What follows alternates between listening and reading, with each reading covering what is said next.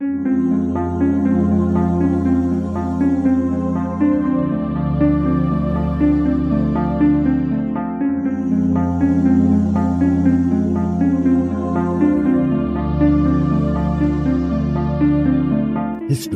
tells the story of the world and of our lives. Sometimes that history goes bump in the night.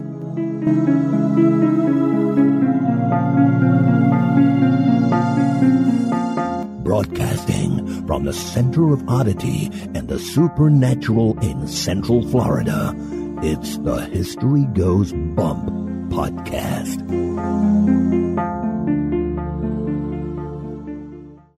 Hello, you spooktacular people. Welcome to this 119th episode of the History Goes Bump podcast. Ghost Tours for the Theater of the Mind. I am your host, Diane. And this is Denise. And on today's episode, we are bringing you a location suggested by our listener, Dee, with research assistance from Sharon Spungen and April Rogers-Crick. And that location is Folly Beach. And this place has it all, from shipwrecks to pirates to ghosts. So I think you're really going to enjoy this one. Denise, we just got home from Denver. Yes, we did. And we had a fabulous time there, even though, and we know a lot of our listeners from some of the more northern locations were enjoying teasing us about this, a huge snowstorm hit Colorado while we were there. And yes, we got stuck with it. It was a huge snowstorm too, like lots and lots of snow. But did it stop us from having fun and finding haunts? It did not stop us. We had a fabulous pub crawl tour in downtown Denver on Friday evening of last week. We were joined by 4 other people. Yes, I believe it was 4 because we had Kathy, Casey, Ross, and Colleen. And Alex, our guide, was phenomenal. For those who want to go and experience that pub crawl, it was through Nightly Spirits, and it was the Denver pub crawl, and it was fantastic. Ask for Alex, though. She was great. And then on Sunday evening, we had our haunted walking tour of Capitol Hill in downtown Denver, and our nephew Ross joined us on that one, and also one of our listeners named Miranda, who is a sweet young lady. She actually showed up with hot chocolate from Starbucks for everybody. I know. That was fantastic. So we had a great time, and I even got pushed down by a ghost, Denise. Yes, she did, and you should see her face. It looks lovely, Diane. At least I'd like to use the ghost as my excuse rather than my klutzy feet. I tripped over the sidewalk and face planted with the sidewalk, so I've got a little bit of a road rash on my face, which is pleasant. But we had a great time, even though it was freezing. Hopefully you got to see some of the pictures that we took. We put them up on our Instagram and also up in the Spooktacular crew. Yes, and if you want to do the Capitol Hill tour in Denver, it's through Denver History Tours, and our guide was Kevin, and he was fantastic as well. Kevin Ferris, and he's written a couple of the Haunted America books, so I got him to sign mine. We are doing another meetup this weekend, which is in St. Augustine on April 23rd. That's Saturday evening, 8:30 p.m. We're doing the Dark of the Moon at the St. Augustine Lighthouse, and we have made an executive decision to meet for dinner ahead of time. We have a few listeners coming into town to meet us for that. So if you guys want to join us, make sure you get your tickets as soon as possible. And then we're going to meet for dinner at 6 p.m. at the Coquina Beach Surf Club. You can find out more about that location at coquinabeachsurfclub.com. And that's COQUINA. Now, before we get into telling you about Folly Beach, we'd like to point you over at the website, historygoesbump.com. Denise, if people want to send us some feedback, where can they do that? They can do that at historygoesbump@gmail.com. And we want to thank Candace Nelson for sending us an email. She sent us some suggestions in the San Diego area and told us that she'd love to show us around Old Town there sometime, Denise. I would love to do that because San Diego is a beautiful part of the country. And Amy Zoller sent us a great email. She said, I've been listening to History Goes Bump for months, and unlike all the good listeners who heard of you from Bizarre States, I heard about Bizarre States from you. Yay! I love your show, the subject matter, the fun and creepy mood, the thorough research. I have several cool coincidences regarding calendar dates in your show. Your Landers Theater episode was released on my birthday and takes place in Springfield, Missouri, where I was born. Then on October 9th, I chose a random podcast of yours to listen to while taking a walk, and by chance I chose John Lennon, only realizing later that it was his birthday. I like to think this one was his little Don't Forget Me haunting. My 10-year-old son also enjoys your show when I drive him to school. I let him choose music or podcast. Usually he says podcast, and when I ask which one, he always, and that's in all caps, goes for History Goes Bump. We love your stuff. Oh, that's cool. I love it when we have I love all of our listeners, but when we have our we listeners, it just makes me smile. And then we got several messages at the History Goes Bump fan page. And this is from Pablo Lira. Hey guys, I just finished listening to the latest episode, Legends of Mexico. I've just started listening and I'm already loving this podcast. Hearing about El Cucuy brought back memories of my parents warning us not to do certain things or plain just trying to scare us by telling us that El Cucuy would be waiting for us. Also, another legend from Mexico I remember hearing about and being terrified of is La Lechuza. The story, as I was told, is that La Lechuza was a huge black bird, or sometimes an owl about the size of a person, that would sit outside your window and make crying noises. If you went to investigate, it would snatch you up. I remember being terrified one night thinking I heard it. I was so scared that I went to my parents' bed crying, asking if I could sleep with them because La Lechuza was outside my window. I'm getting chills just thinking about it. Oh boy, there was a legend that we didn't get, and that one sounds terrifying.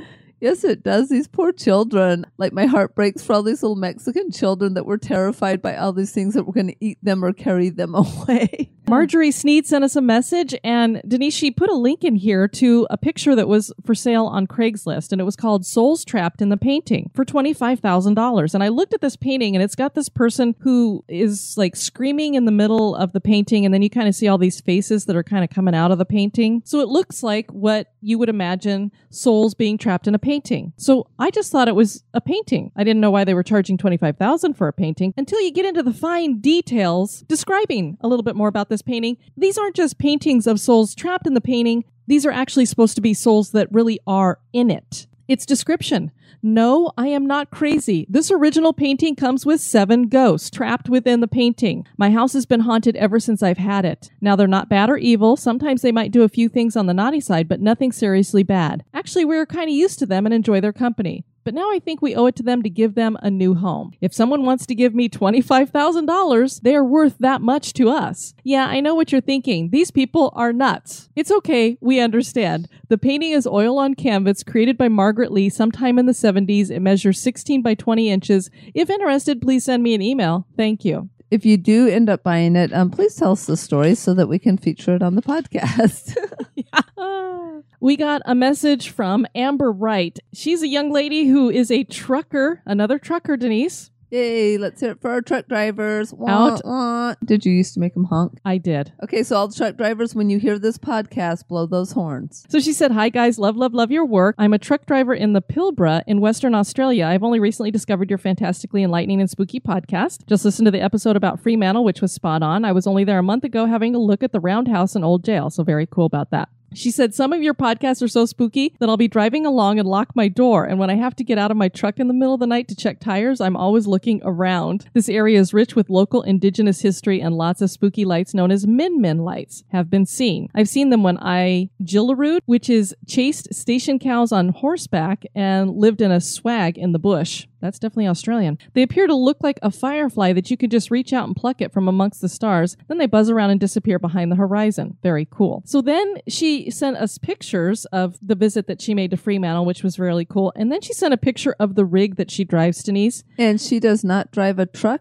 She drives a train on wheels. It really is a train on wheels. She showed me this thing. Not only does it have a giant cab, but when I look at it, and I believe she's standing in front of it here, it looks like there's at least 1, 2, I think 4 different cars hooked onto it behind it. I would be terrified to drive this, Amber. Girl power. Woohoo! She drives the biggest public road legal vehicles in the world, 54 meters long and 174 tons. Jeez. Woo! Well, thanks for sharing that with us, Amber. And then we heard from Holly Lemons. Hi there. I just started listening to your show this past week and have started from the beginning, so needless to say, I have a lot of catching up to do. The first thing that caught my attention was the fact that you're in Florida. Then you were talking about cemeteries. Well, my family used to have our reunion in Perry, Eridu. If you're not familiar with it, it's right about at the bend just below Tallahassee. Anyway, on the back roads there are a bunch of old abandoned churches with small graveyards on the property. You can usually go into the churches to look around, and the graveyards are very dilapidated and creepy. During the day, it's sad to see the cracking graves of children, but at night, it's creepy as all heck. I tried to look online, but I'm unable to locate addresses or articles. I think it might be worth a day-night trip if you guys are ever up to it. Thanks for the great show. And so I told Holly, we definitely need to check that out because I love old churches and creepy graveyards. Just perfect. The other thing I want to point out, Denise, is we've been reading some of these. People are talking about how they're listening to all of the back episodes and listening from the beginning to the end. Something very interesting happened when it comes to our listener Miranda, who joined us on our Capitol Hill tour. Would you like to share that? Yeah, this is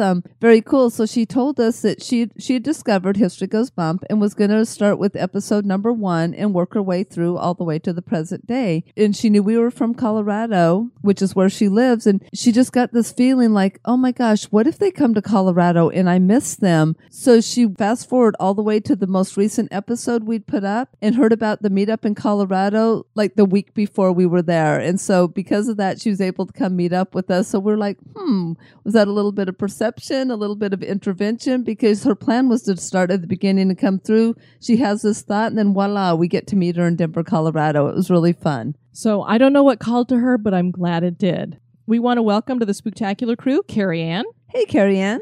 And our nephew, Ross. Hi, Ross. Well, Denise, are you ready to head out to a very beautiful beach with a incredible history and a mysterious past? I most certainly am. Let's do it.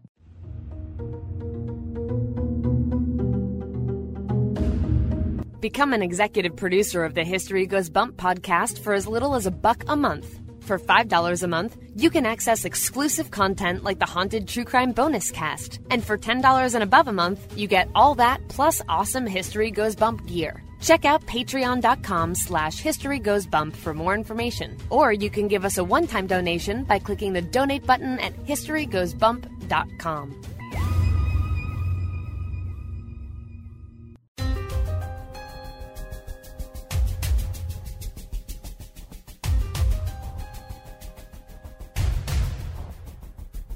History is full of oddities, curiosities, mysteries, and the truly bizarre. Welcome to this moment in oddity.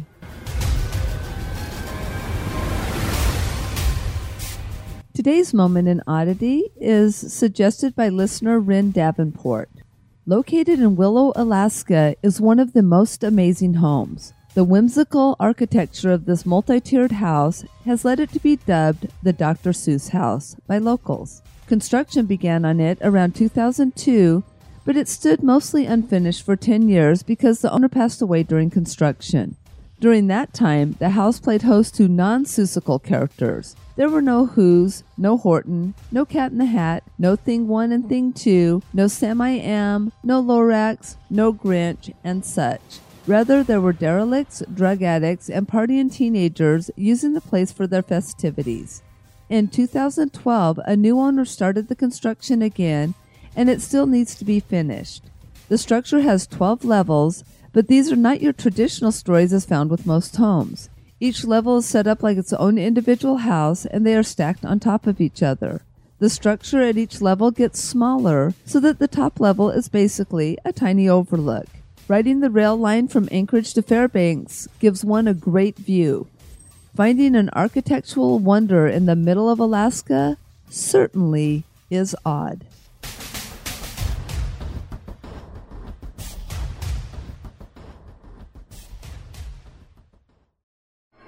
Turn out the lights. The party's just getting started.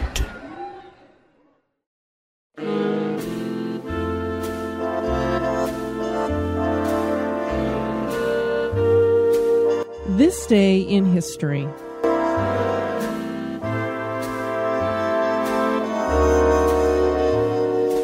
On this day, April 19th in 1775, the Revolutionary War began with the shot heard round the world. The war began when 700 British soldiers were sent with orders to destroy colonial military supplies in Concord, Massachusetts. What these British troops didn't know is that their orders had been revealed through some colonial spying by the Sons of Liberty, and the Patriots were prepared. They moved the supplies and then prepared for battle. Dawn broke in Lexington, Massachusetts on April 19th, and shots rang out. The colonial militia was outnumbered as they only had 500 men, and they were forced to retreat. The British took the opportunity to look for the supplies.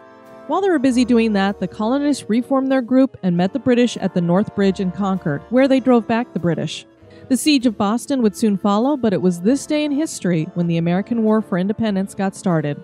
Ralph Waldo Emerson wrote a poem about this historic moment. By the rude bridge that arched the flood, their flag to April's breeze unfurled, here once the embattled farmer stood and fired the shot heard round the world.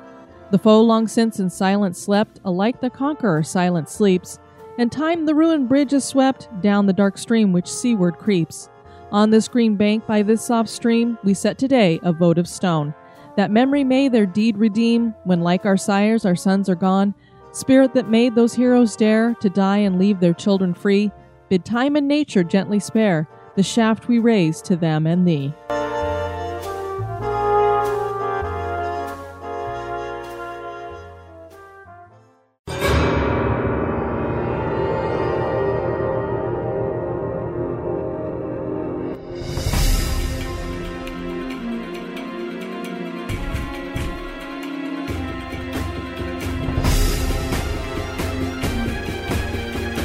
The History Goes Bump podcast.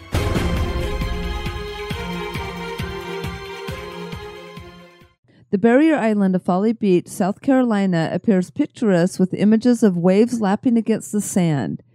Locals refer to it as the Edge of America.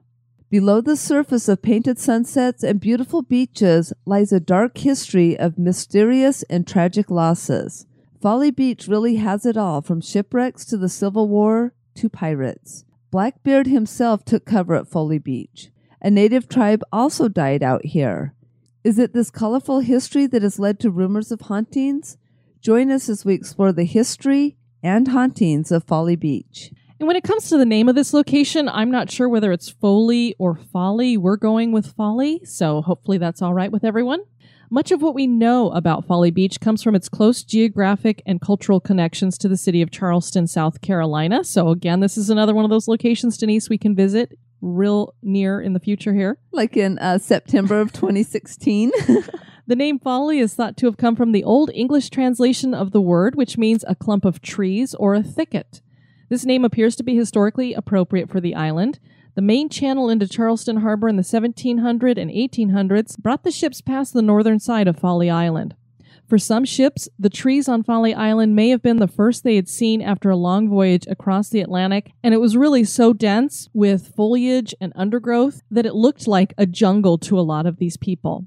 The island has also at times been labeled Coffin Land or Coffin Island on some historical maps. The significance of this name is still under debate for several reasons.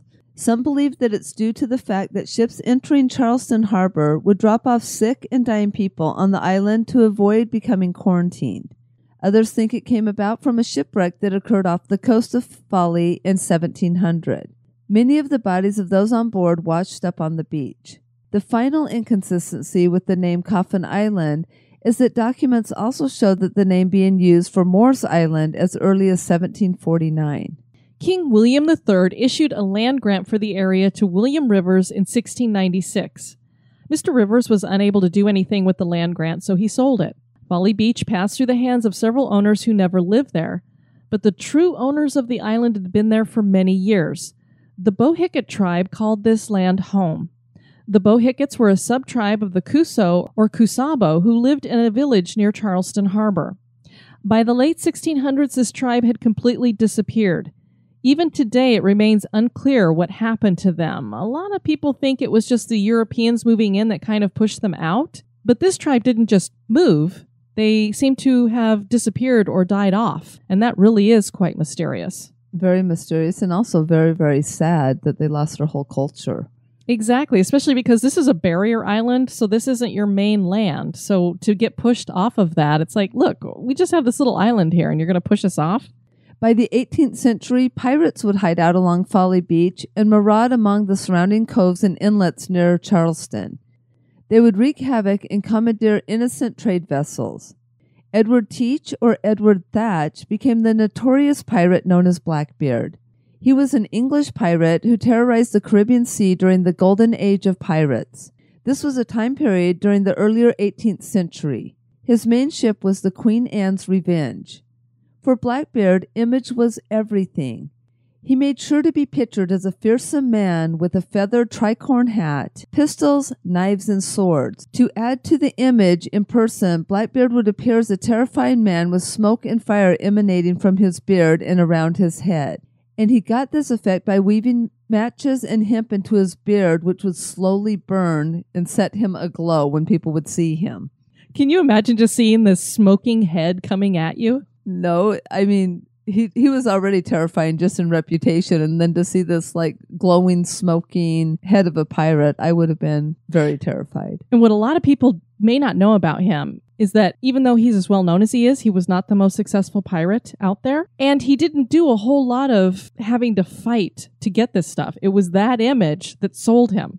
So before he would even get on board, they were ready to turn everything over to this guy. Like he didn't have to do anything. Image is everything.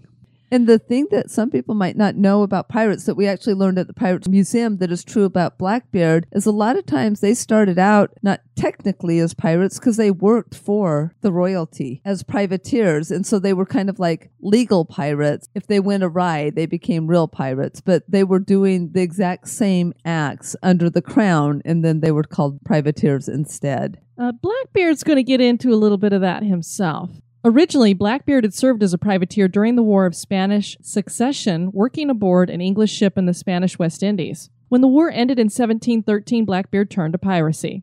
He learned from other pirates and eventually was given his own ship by Benjamin Hornigold. His ship, the Queen Anne's Revenge, was originally the La Concorde, a French slave ship, and he added 40 cannons to it to make it the mightiest ship on the sea. He named it for the Queen of England and Scotland. He blocked the port of Charleston and looted several ships before the town encouraged him to leave. Do you know how they did that, Denise? Tell us, Diane. They gave him a chest of valuable medicine. Who would have thought you could make a pirate go away with medicine? Just a spoonful of sugar? No. Oh, no, not that again. Blackbeard's ship ran aground on a sandbar near North Carolina in 1718. The wreck was discovered in 1996 and confirmed in 2011 as that of Queen Anne's Revenge. Blackbeard went legit after this, causing many to believe he wrecked the ship on purpose. Governor Eden of North Carolina pardoned him and then soon enlisted him in crooked dealings. Blackbeard would continue to loot but share his treasures with the governor. 2 Royal Navy sloops caught up with Blackbeard and a fight ensued with the pirate almost escaping. In the end, the military got their man, leaving him with 20 sword cuts and 5 bullet wounds before cutting off his head and throwing his body into the sea. Legend claims that the body swam around the ship 3 times before sinking into the murk. The head was presented for proof in order to collect a bounty. Most of our modern-day ideas about pirates are inspired by Blackbeard, the most famous pirate in history. A tragedy occurred in the next century. In 1832, a sailing ship, the Amelia, was en route from New York to New Orleans when it was wrecked. As the story goes, 120 passengers survived and were cast ashore at Folly Beach. However, because it was believed cholera had broken out among the passengers, they were left at Folly Beach to fend for themselves instead of being brought to the mainland. On November 9, 1832, Charlestonians burned the wreck and cargo. While stranded on Folly Beach, 20 of the survivors did die from cholera. So apparently there really was cholera on board. But Denise, it wasn't just that they told these people, you're quarantined, you can't come over here to the mainland. They didn't let any supplies go out to them. That's just insane. During the Civil War, because of its close location to Charleston, Folly became a stronghold for Union soldiers. In 1863, federal troops began occupying the relatively uninhabited island. The federal troops constructed the first system of roads on the island. This allowed ambulances to transport wounded soldiers and also for communication purposes. The troops built various forts and batteries on both the northern and southern ends of the island. A commissary depot known as Pawnee Landing was built to aid in the unloading of troops and supplies. There was virtually no actual fighting on the island. An exception to the no fighting was on May 10, 1863. Confederate forces attacked federal pickets on the left side of Little Folly Island. The fighting was light as the Confederate forces were conducting a reconnaissance mission aimed mostly at gathering information and taking prisoners. Folly Island's major contribution to the Civil War was its use as a base, housing troops and equipment, and for the presence of an artillery battery located at the northern end of Little Folly. Rebel Commander Warren Ripley had less than 2,000 men in Charleston, while Union General Alexander Schimmelpfennig, wow, what a last name, had 6,000 on Folly and 8,000 at Port Royal and Hilton Head. The island was used as a staging area for the Battle of Morris Island, which took place from July to September 1863. Fort Wagner, a Confederate fortification that guarded the entrance to Charleston Harbor, was located on Morris Island. From the artillery battery on Little Folly, the federal troops shelled Fort Wagner and deployed troops to capture the fort. With the capture of Fort Wagner, the federal troops were now in position to shell Fort Sumter. On August 17, 1863, the shelling began and quickly reduced Fort Sumter to rubble. The troops moved their artillery from Big Folly to the captured fort and renamed it Battery Meade. Still, they were unable to force the Confederates' surrender. Folly Island and Morris Island remained occupied by Federal troops until the end of the war. The Civil War ended and Folly Beach Island lost its use. The forts and beaches were abandoned until people realized that this was a nice beach area near the city. A pavilion was built in the 1920s, and rumor has it that this helped usher in the era similar to that of the time of piracy, where pirates enjoyed the isolation of the island. Bootleggers made good use of the island for their hideouts and dropping off liquor. Building and habitation really launched in the 1930s as temporary camps became cottages and then homes, and then finally tourist attractions were added like the Folly Pier, which became a musical headquarters. Big bands came to play, including Maurice Williams and Glenn Miller's bands. George Gershwin came as well, and while he was here, he composed the classic musical Porgy and Bess that contains the classic line, "Summertime and the living is easy," in 1934 while staying at 708 West Arctic. A wooden bridge and toll gate was built to aid with the influx of daily visitors. A toll of 20 cents per person or 50 cents for a carload was charged. Friends would fill the car to capacity and beyond to avoid the high toll fee. Residents paid $3 a month to come and go as they pleased. At this same time, goats were being used to keep the grass under control.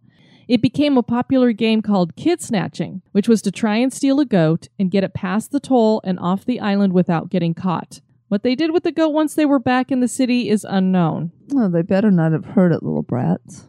It wasn't until 1936 that Folly became a township all unto its own. A jail, if you could even call it that, was erected. It consisted of a mere cage in the marsh where the Sandbar restaurant is now located in present day.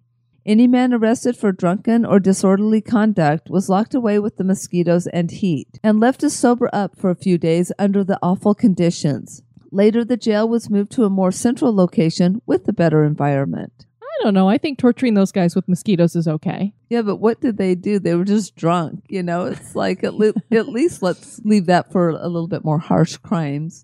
Well, you got to get them to sober up somewhere, I guess. The 1940s, coupled with World War II, saw an increase in population and needed housing on Folly. In 1942, the island initiated an air raid system. The siren would sound on Saturdays at noon.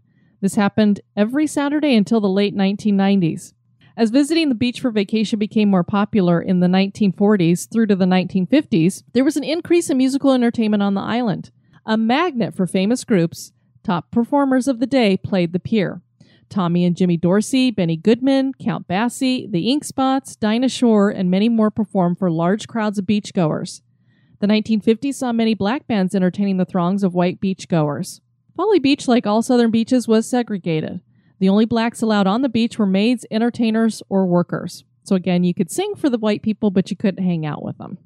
In 1959, Hurricane Gracie pummeled the island in what was known as Rainbow Corner, a colorful cluster of buildings nestled in a grove of palmettos right on the ocean, one of the most popular dancing and drinking spots on the island. It was completely destroyed and had to be demolished. Roads and bridges were improved as utilities were upgraded, and the edge of America seemed to be just a little bit less isolated. The first surfboard made it to the beach in the 1960s, and Ocean Plaza was built with amusement rides and games and a boardwalk that stretched 1,700 feet. There were shops, food vendors, and even roller skating. This truly was the golden age of Folly. Today it is a local vacation destination and home to a few thousand people. Part artistic retreat, part eclectic community, but all sun, beach, and ocean. With the kind of history that has occurred in and around Folly Beach, it is no wonder that there are claims that the town is haunted, particularly its beaches. Now, occasionally, as you have found when it comes to our podcast, we have locations that are reported to be haunted, but we don't have a whole lot of information on them. This place should be haunted as all get out, with lots and lots of stories. And unfortunately, we didn't find lots and lots of stories. But we're going to bring to you what we did find. One possible reason for hauntings at Folly Beach could be linked to a mysterious discovery in the 1980s. Construction workers were digging on the island when they found 14 bodies at the western end of Folly Beach.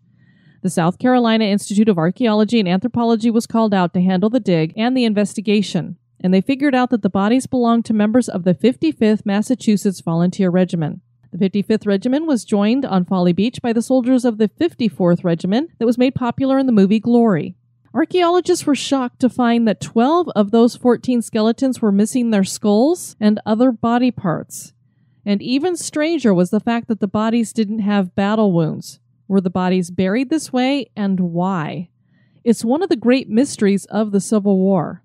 Also, many of the soldiers who died at the Union Field Hospital were buried in unmarked graves on the island and are reputed to haunt the island. Denise, this is such an interesting mystery because it would be one thing if you had these groups of skeletons and there were a few body parts missing, because you could say, well, maybe there's some animals that are here on the island that dragged body parts off. Exactly. But when you have 14 bodies and 12 of them don't have their skulls, those were taken from them on purpose, and one has to wonder why. Now, as we found with Blackbeard, this was something that they used to do, and we also heard this story on our haunted walking tour. Yes, we did. That they would take the heads off of bodies in order to prove that they had killed somebody, rather than having to haul a dead body all the way somewhere in order to collect on a reward or a bounty. Right, because the heads were much easier to transport than an entire body. And you don't have to deal with all of the ooey gooey stuff that comes with a decaying body. And especially in the heat and all of that. So was there a bounty on these soldiers, and that's why their skulls were taken? Were they taken as souvenirs? Was this some kind of ritual? I don't know, but it is one of the strangest stories I've heard, particularly in regards to the Civil War. I would agree with that. And hence why you would have some of them wanting to haunt that area and haunt the beach. Possibly they're looking for their body parts. Can't find my head. Now, on that same western end of the island, some residents have experienced paranormal activity that includes the smell of burning flesh, disembodied voices, and one resident claimed that an unseen small child was jumping on their bed in the middle of the night. So I don't know if that is in relation to any of the history that we've talked about, or if just a small child had died in this home, but that is one of the hauntings that comes from Folly Beach. It only makes sense that a fearsome pirate like Blackbeard would still be here in the afterlife. His spirit has been seen walking the beaches near where he was killed, particularly near Ocracoke Island, North Carolina. Which will be one of our stops as we go over. When I was doing our researching, I found out the quickest way to get over, well, not the quickest way, but the more interesting way to get over to Cape Hatteras was to go on ferry via Ocracoke Island. So we will be stopping. How fun. And there's a lighthouse there, so I'm looking forward to checking that out. Absolutely. And what did you say about that? It's the second oldest lighthouse in the United States. So it didn't say what the first one was, but that is known as the second oldest lighthouse in the United States. Very cool. 20 passengers died at Folly Beach after they were left abandoned. And of course, those were the ones that were aboard the Amelia. So they are believed to haunt the island as well. They've been seen walking the beaches, and obviously, if you have some disembodied voices being heard, it could be some of those people as well. Does the spirit of Blackbeard still walk the beaches in the afterlife? Are the beaches here crowded with more than just the living? Is Folly Beach haunted? That is for you to decide. Interesting place I'm looking forward to checking out. The beauty of the beaches. Maybe we'll see a figure or two haunting the place. Absolutely, and it's going to be fun just getting there by ferry because we've never gone across on a ferry before with our car. Our next episode is going to feature a very different location than a Folly Beach. It's going to be a brothel, Denise. Hey, going to the brothel. I'm trying to think, is this our first brothel? I mean, I know a lot of the locations that we've done were a brothel at one point. But have we ever exclusively I don't know that we've done one that this is brothel. This is a brothel, and it's Dumas Brothel, suggested to us by our listener, Julie David. Very cool. So that should be very interesting. We also have a few reviews to share with you from iTunes. First up, we have a 1-star from Miriam G. Denise, we're just awful. Okay. First of all, it takes forever for the actual podcast to start. Then we have a bunch of ads. We don't run any ads, so I'm not quite sure what that means. And announcements. That we have. Well, there are announcements, but there's a lot of personal emails and messages. So I don't know how that fits in ads and announcements, but okay. I've had to skip 5 minutes into an episode before the good stuff actually started. When the podcast actually starts, it's not particularly interesting. So then how's it the good stuff? Denise, honestly, some of these people, I have to wonder about them. So it can't be good stuff if it's not particularly interesting. Do not try this podcast. So all of you that are listening, don't try it. Because guess what? When you do, it's addictive. That's what we heard from Cheap As. Sort of like the Pringles commercial, once you start listening. 5 stars. You just can't stop at 1. Went on a binge listening spree when a search on iTunes for Disneyland had their podcast pop up. What makes this show truly unique is not only did they tell about ghost legends about Disneyland, but also delve into the history of the park and of Walt Disney himself. After that show, I was hooked, went on to listen to every other show to date. Diane and Denise have great chemistry together while hosting the show, presenting the subject in a friendly, fun, and knowledgeable manner. I also enjoy the bonus This Day in History or Oddities in History blurbs they include in a lot of the podcasts as well. Looking forward to future podcasts. And we got 5 stars from Tanner Campbell. And for people who don't know, this is the host, or now he's going to be one of the co-hosts because he's getting another co-host on there, of the Legends, Myths, and Whiskey podcast. If you haven't been listening to this one, I highly suggest it. Love, love, love. Interesting, educational, spooky, and funny at the right times. I love the show and I love the host. Keep up the amazing work. Well, thanks, Tanner. We love you too. And as a matter of fact, History Goes Bump is a sponsor of his show. That's how much we love it. Marjorie Sneed, who you heard we mentioned earlier, sent us a message over at the History Goes Bump fan page. She also gave us a 5-star review. Friendly and interesting. I recently discovered this podcast over on TuneIn, and it rocks my socks. Such a fun blend of history and haunting. Diane and Denise, you are a great duo. Well, thanks, Marjorie. We appreciate that. And finally, 5 stars from Marissa F1024. Amazing. I absolutely love this podcast. I found out about it through Bizarre States and just finished listening to all the episodes. Denise and Diane are amazing hosts, and I adore how much they care about their listeners. You can tell how much they care about their show and how much they put into the production. Thanks for giving me another podcast to be addicted to. Well, thanks, Marissa, for that. We appreciate it. And you're welcome for your addiction. Also want to let you guys know that we are up on Google Play. So if you want to listen to us via Google Play, you can now find the podcast there. We also want to remind you guys that we do have a History Goes Bump forum now. If you go to historygoesbump.com and you just click on the HGB forum tab, you can go over there and get registered. We've been having a lot of great conversations over there. It's a place where you can share your personal paranormal experiences, pictures, share things about yourself. We also talk about non-paranormal things, and we are getting ready to start a book club. So within the next week, I think we're going to pick a book that we're all going to read and then do the little book club thing on the internet. So that'll be cool. Virtual book club. Really fun. We want to thank all of you for joining us for this podcast. I have been your host, Diane. And this has been Denise. You take care now. Bye-bye. This episode was brought to you by our executive producers. We'd like to thank Paul Prosperi for his one-time donation. Thanks. Have a spooky experience that occurred at an historic location? Want to give us feedback or have a suggestion for the show? Share it with us at historygoesbump@gmail.com. Societies rise and societies fall. When the time comes, one society steps forward to build a better future. The Wicked Library, Kettle Whistle Radio, Night Story Podcast, Prog Watch, Red Horse Radio, The Lift, History Goes Bump, Listen, the M Writing Podcast, Society 13.